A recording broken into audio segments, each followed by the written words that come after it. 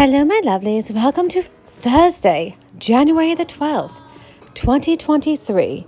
For those who don't know that song, that's Lionel Richie, a song called My Destiny. Very good song from the 80s, 90s era. Anyway, so let's talk about what's going on in the news. All about Harry's hijinks. Actually, I think the media is kind of simmering down a bit. You know, Harry's still doing his PR run, and the British royal family is carrying on about their days, aren't they? So if you want to know what the royal family has been doing, well, working. In fact, in Daily Mail's article, the current one today, says, smiling Prince William tells adoring crowds that he will keep going as he and Princess of Wales visit Liverpool in the wake of Harry's sneering attacks on the royal family, as a couple appear to ignore questions about the Duke of Sussex bombshell memoir. And as you know, the show must go on, right? And Charles was out and about, smiling, just carrying on. So the question I'm sure all of you are wondering, why on earth aren't the British royal family speaking up about this? Well, they're not going to. I'd be shocked. I think if William was king, I think maybe perhaps he would say something. But I don't think... Well, put it this way. Harry said during an interview, he said that the British motto is never complain, never explain. And it's a public relations strategy that's become particularly associated with the British royal family. And it's a well-known quote, I guess you could say, because it came from, the saying is thought that never complain, never explain came from Benjamin Disraeli, a British Prime Minister who served in the Victorian times. But it was late Queen Elizabeth who more recently demonstrated her ability to put it to good use. So, was the Prime Minister the original person? Probably not. And never complain, never explain, it was actually used more often than you think with older generations. Our parents, grandparents, great-grandparents, my gosh, my family used it. And in fact, because I grew up in the Appalachian culture, they also would say, don't make a mountain out of a molehill or anything similar. Don't keep whining all the time. It's so annoying after a while. And the problem, and I've been saying this over and over and again on my podcast, is the problem with technology era, especially with TikTok and YouTube and, your websites, Facebook, all social media. It's so easy to go in there and air your dirty laundry because we all have good and bad days. And, what do you complain about? Blame? I would say, the pandemic changed a lot, right? Because during the lockdown, we all got bored. And to kind of get out of the depression, we would go to social media and air our dirty laundries out. Well, it's become such a thing. It's so easy to do, but sometimes I feel like it is way too much. So we've gone from an era where never complain, never explain. And by the way, I want to explain, I wish Harry would have gone more into detail about that. When they say to you, never complain, never explain, it's not saying, just ignore it. It really means go find a hobby and figure it out. Stop harping so much about it. Go find a therapist or whatever. The late Princess Diana also talked about how she couldn't express herself because she was very young when she married. She was 19 and very young. Of course, at the time period, it was still normal to marry as a teenager to an older person.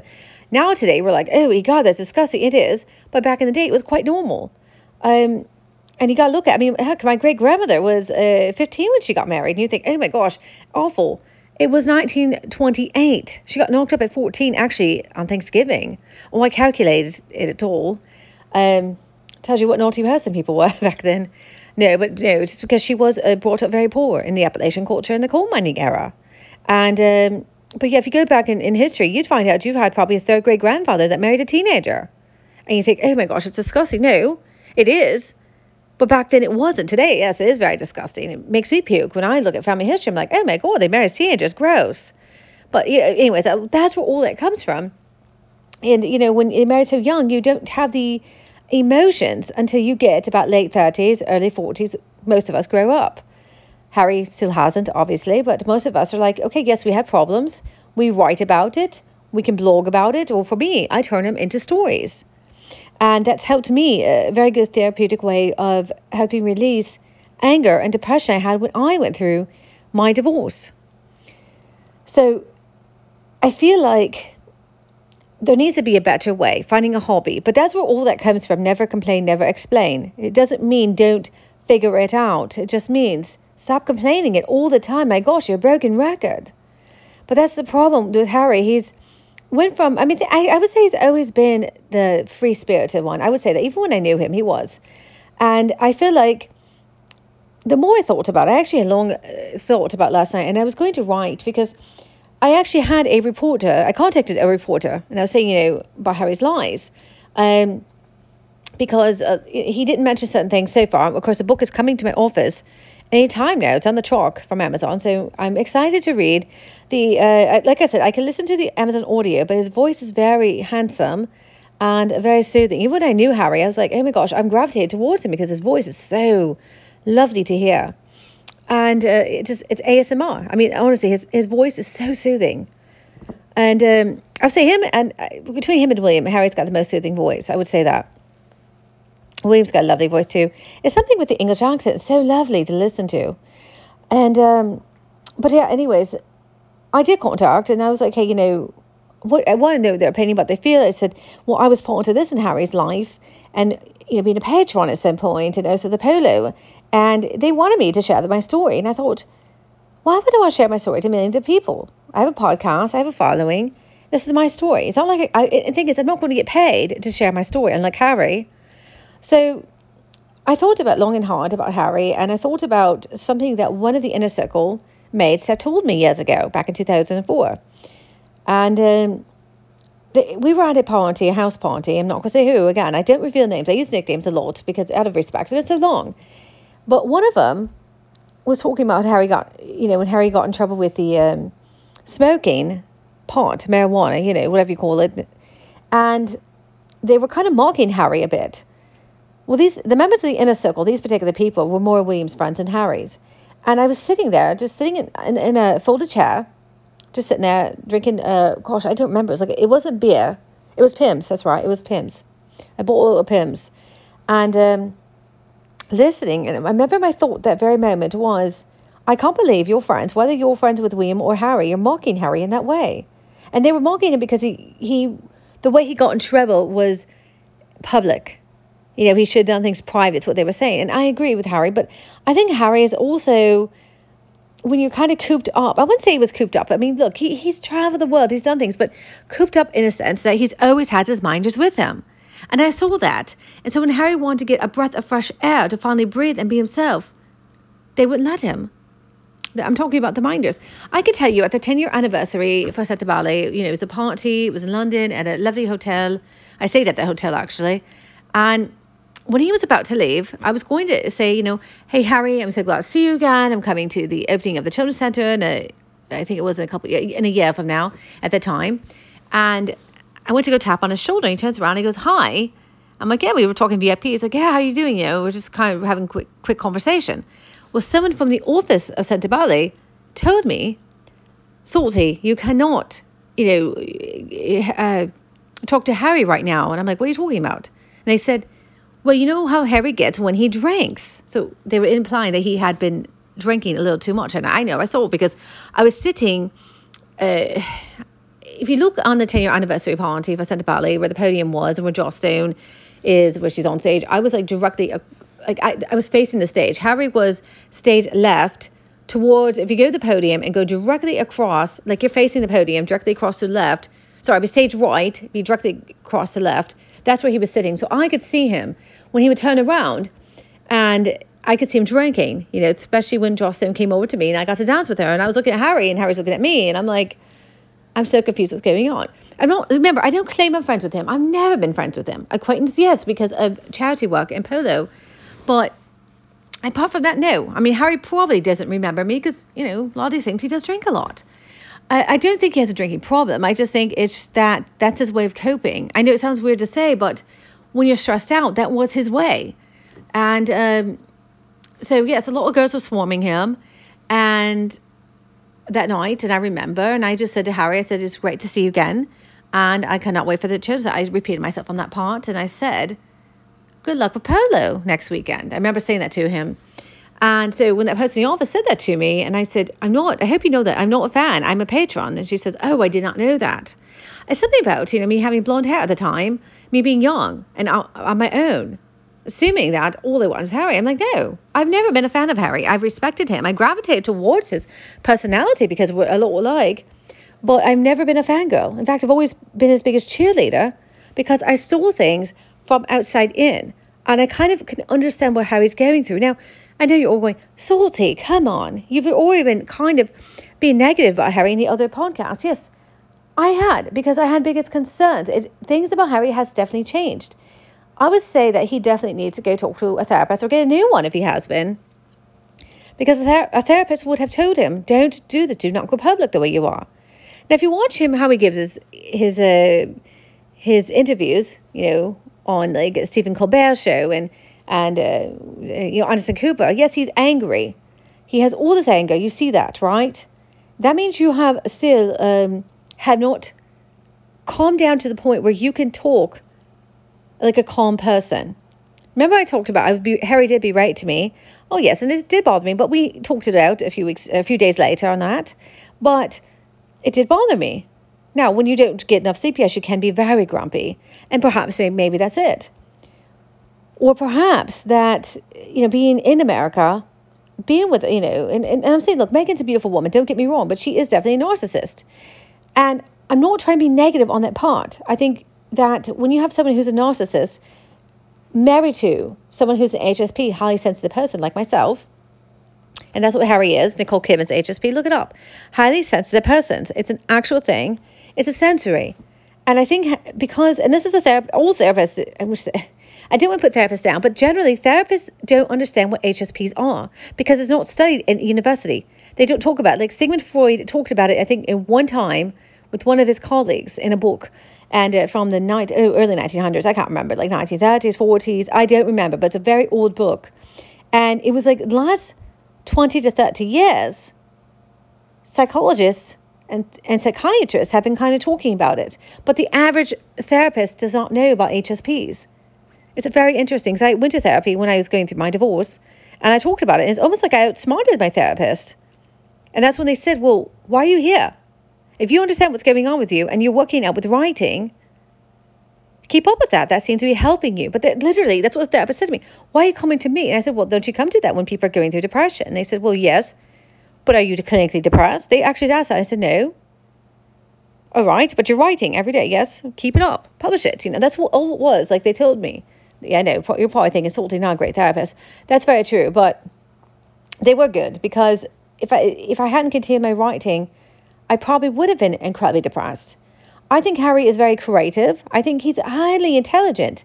And that's the other problem with HSPs. So let's go back to what I was saying earlier. Never complain, never explain. Harry is a highly intelligent person. Is he emotionally unhinged? Absolutely. Is he suffering through PTSD? Absolutely. Will it work out in his favor? Right now, no. Once the media calms down, after a few months, probably after Charles' coronation, I'm guessing, the British royal family will probably talk to Harry and figure out what's going on. But right now, everybody just wants the media to stop talking about the Harry thing. They want Harry to quit talking. But unfortunately, he's not. And I think Meghan really should have been supportive of Harry on the fact of, we're not going to publish publicly right now. And it goes back, and I talk about this often, but Edward VIII, he made an interview years later, much later. I mean, he was older, and he talked about, yes, I regret abdicating. It was political. Yes, part of it was the excuse was marrying Wallis Simpson, but it was also because it was a political move, and he talked about it. But he said, one thing, you just don't whine about it. You don't. And I think if Harry matured enough in 20, 30 years, he could have done an interview like Edward VIII and then publish a book. I think right now was definitely not the right time. Now it's over and done with. You have people mocking his story. I mean, seriously. I was seeing on TikTok today, someone had the ASMR of Harry, and it was the, I'm laughing right now, of the part where he's talking about when his penis got frostbitten. I mean, it's interesting he told that. I mean, it wasn't, here's the thing. It was already public knowledge. I think he did talk about it. So it's not like it was anything new to many of us, but a lot of people that were around when he talking about, Walking with the Wounded, I believe it was. It could be another charity, but I believe Walking with the Wounded. He did mention that. So a lot of stuff was already new. It was already old news anyway. But what was disturbing was what he said. You have to listen to the clip. You've got to look it up. I forget what episode it is, but he talks about, and then he says, after he got his weenus, we'll call it, yes, with the W, because I hear it on YouTube, weenus, frostbite, and he says, I didn't know what to do, and it hurt so much, and I'm summarizing it, and then someone told him Elizabeth Arden smeared that on his weenus, and he's like, oh, my mum used to have that, and when I put it on, I thought about my mum, and it didn't really, the way he said it was it did not come out right, it wasn't a very good way of, his delivery wasn't great on that. And I don't think Harry really understands people are laughing at him and not with him. I would say about 80% of people, because they know it just wasn't right. So remember I said earlier, the British royal family probably will not speak, and they probably won't. It's just because of this. It's not just royal family. It's like any family, really. Think about it. In your family history, is there anything traumatic that's happened that nobody's ever talked about, that you were doing your ancestry and you uncovered something, like a murder in the family? I actually have a murder in the family from, back in the 1929. And that's a book I've been working on slowly. I'm trying to make it a great crime story. And, people they quit talking about it. And it almost was forgotten forever. But me, Salty Vixen, who loves history, of course, I researched it, and I contacted my great uncle. I said, do you want to know about the whole story? He goes, no, not really. It just never complain, never explain. That's where all that comes from. But that's why a lot of history gets lost. That's why we don't know the identity of, what is it from Victorian era, the murderer, the Ripper or whatever, That's why we don't know that. I mean, the identity was probably known at some point and then lost in history. And I'm sure, it's like anything. There was a story I read before I end this podcast. I was on a trip. I think it was in Belgium, actually. Or maybe southern England. I don't know. I've traveled so much around the world, around Europe, I should say. And it was talking about one of the kings during the 100 Years' War in the 1300s, that he was not a legitimate king of England. And apparently, when his mum got knocked up, and it's in the books, things did not add up, because the king was fighting. Sorry, it was his son. And he was fighting during the war. So, more than likely, the heir was illegitimate from some man she hooked up with. The queen had, hooked up. I mean, you got your wants and needs, But you got to think about how many illegitimate heirs to thrones were there. Quite a lot back then. And the record keeping, it was very interesting because it was very precise. So they made sure it would not get out to the open in public. Of course, years later, centuries later, like, dude, this is kind of cool. But, it's interesting. That's, I guess, what I want to say. And I know my tangents. All right, my lovelies. Tomorrow, I will give you my review, my personal Salty Vixen review of Harry's book. It's a lot of reading, but I can read it in one night. And I will highlight sections, and I will talk about, if he talked about anything where I was at, I would give you my review. I know I can listen to his ASMR voice. I just can't, because it's so soothing. It actually has put me asleep. So, like I said, I don't hate Harry. I don't dislike him. I just don't like how he's going about things. And I hope he understands. One last thing I do want to say about Harry. He is incredibly oblivious to everything around him. He did, in the preview of an Amazon, and we get the preview of the book, he talks about he's approachable. The answer is no, he's not very approachable. And I would say it's about 50-50 on that. I would say that Harry, how should I put it? When his minders are not around, yes, he's approachable. But unfortunately, he listens to the wrong people. And people that have helped him in, say, charities, for example, majority of them do not even get a hello or thank you. I did from him, a couple of times. So I'm saying like majority. And majority, like I said, I said earlier in previous podcasts about, we went to the opening of the children's center. He never approached any of the patrons. And I would tell you, and Harry has no idea. And it was festering in my mind because I was hearing the negativity, what the patrons were saying about him. Why can't he come over here? Celebrities would talk to us. Charles and Wills would talk to us. The Queen would talk to us. And Duke Edinburgh would. in Princess Anne, etc., and Andrew, but why won't Harry? And there's a reason. It did bother me too, but there's a reason why he did not. And the answer is, well, that's another topic for another time, but no, I'm going to tell you, the answer is that he's so used to people telling him what to do. And you could see him in every video when he's walking around, whatever, for interviews, he's clenching his fists sometimes, and that's anxiety for him because he wants to say more, but nobody's letting him. And that's what the whole point of his book is. He wants to have someone say, I can finally talk. But it's about the way he did it. That's what's frustrating. So again, all right, my lovelies, have a lovely day. Goodbye.